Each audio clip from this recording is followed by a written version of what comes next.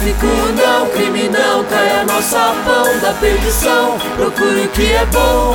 Tráfico não, crime não, caia nossa pão da perdição. Procure o que é bom. Na madrugada correria, vai até o outro dia. Sempre na mesma rotina, vários mano, várias mina. Das esquinas lá do gueto até as ruas do centro. Vai girar o capital, não para com o movimento. Na divulga do produto busca desenvolvimento. Que pra uns é lucro e pra outros é o tormento. Mas que um baque é o crack, vai no teu checkmate. Sei como é dura essa realidade. A epidemia se alastra, onde entra ela devasta. Vários ares, várias casas aqui foram afetadas. Muitas mães ouvem chorar, pedindo pro filho parar. Mas o efeito é louco, não conseguem controlar. Na brisa da ilusão, se perde vários irmãos.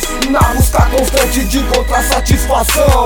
Algo que apaga as feridas da frustração. Uma coisa que preenche esse carente coração.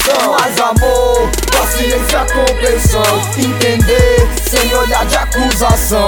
Eu creio na virada, tô nessa e não desisto. Tudo pode mudar pelo amor de Cristo. Tráfico não, crime não, caia nossa pão da perdição. Procure o que é bom.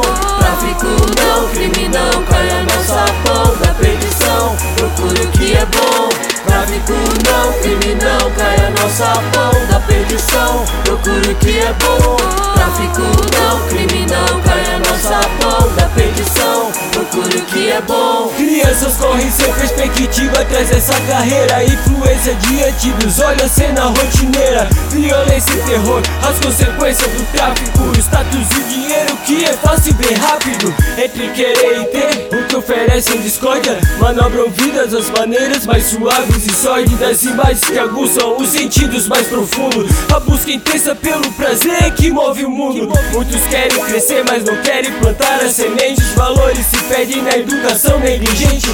Um pouco de fermento leveda toda a massa. Ilusão cultural, o enredo descompassa. Popularização e a explosão do consumo. Desemprego crônico desvirtuando o rumo. Sobrevivência reflete o pior. A esperança da vida melhor. Brilha o sol da justiça, anuncia o novo tempo, eleva a vida. Em meio a ruínas parece tão inacessível. O sonho não morreu, Jesus fez ser possível. Tráfico não, crime não, caia nossa pão da perdição. Procure o que é bom. Tráfico não, crime não, caia nossa pão da perdição. Procure o que é bom. Tráfico não, crime não, caia nossa pão da perdição. Procure o que é bom. Tráfico não, crime não, caia nossa pão da perdição. Procure o que é bom. Mas quando a gente começou a andar com o bandido, começou a tomar entrar na vida, porque me ligam tudo a forçar pra cima do meu irmão.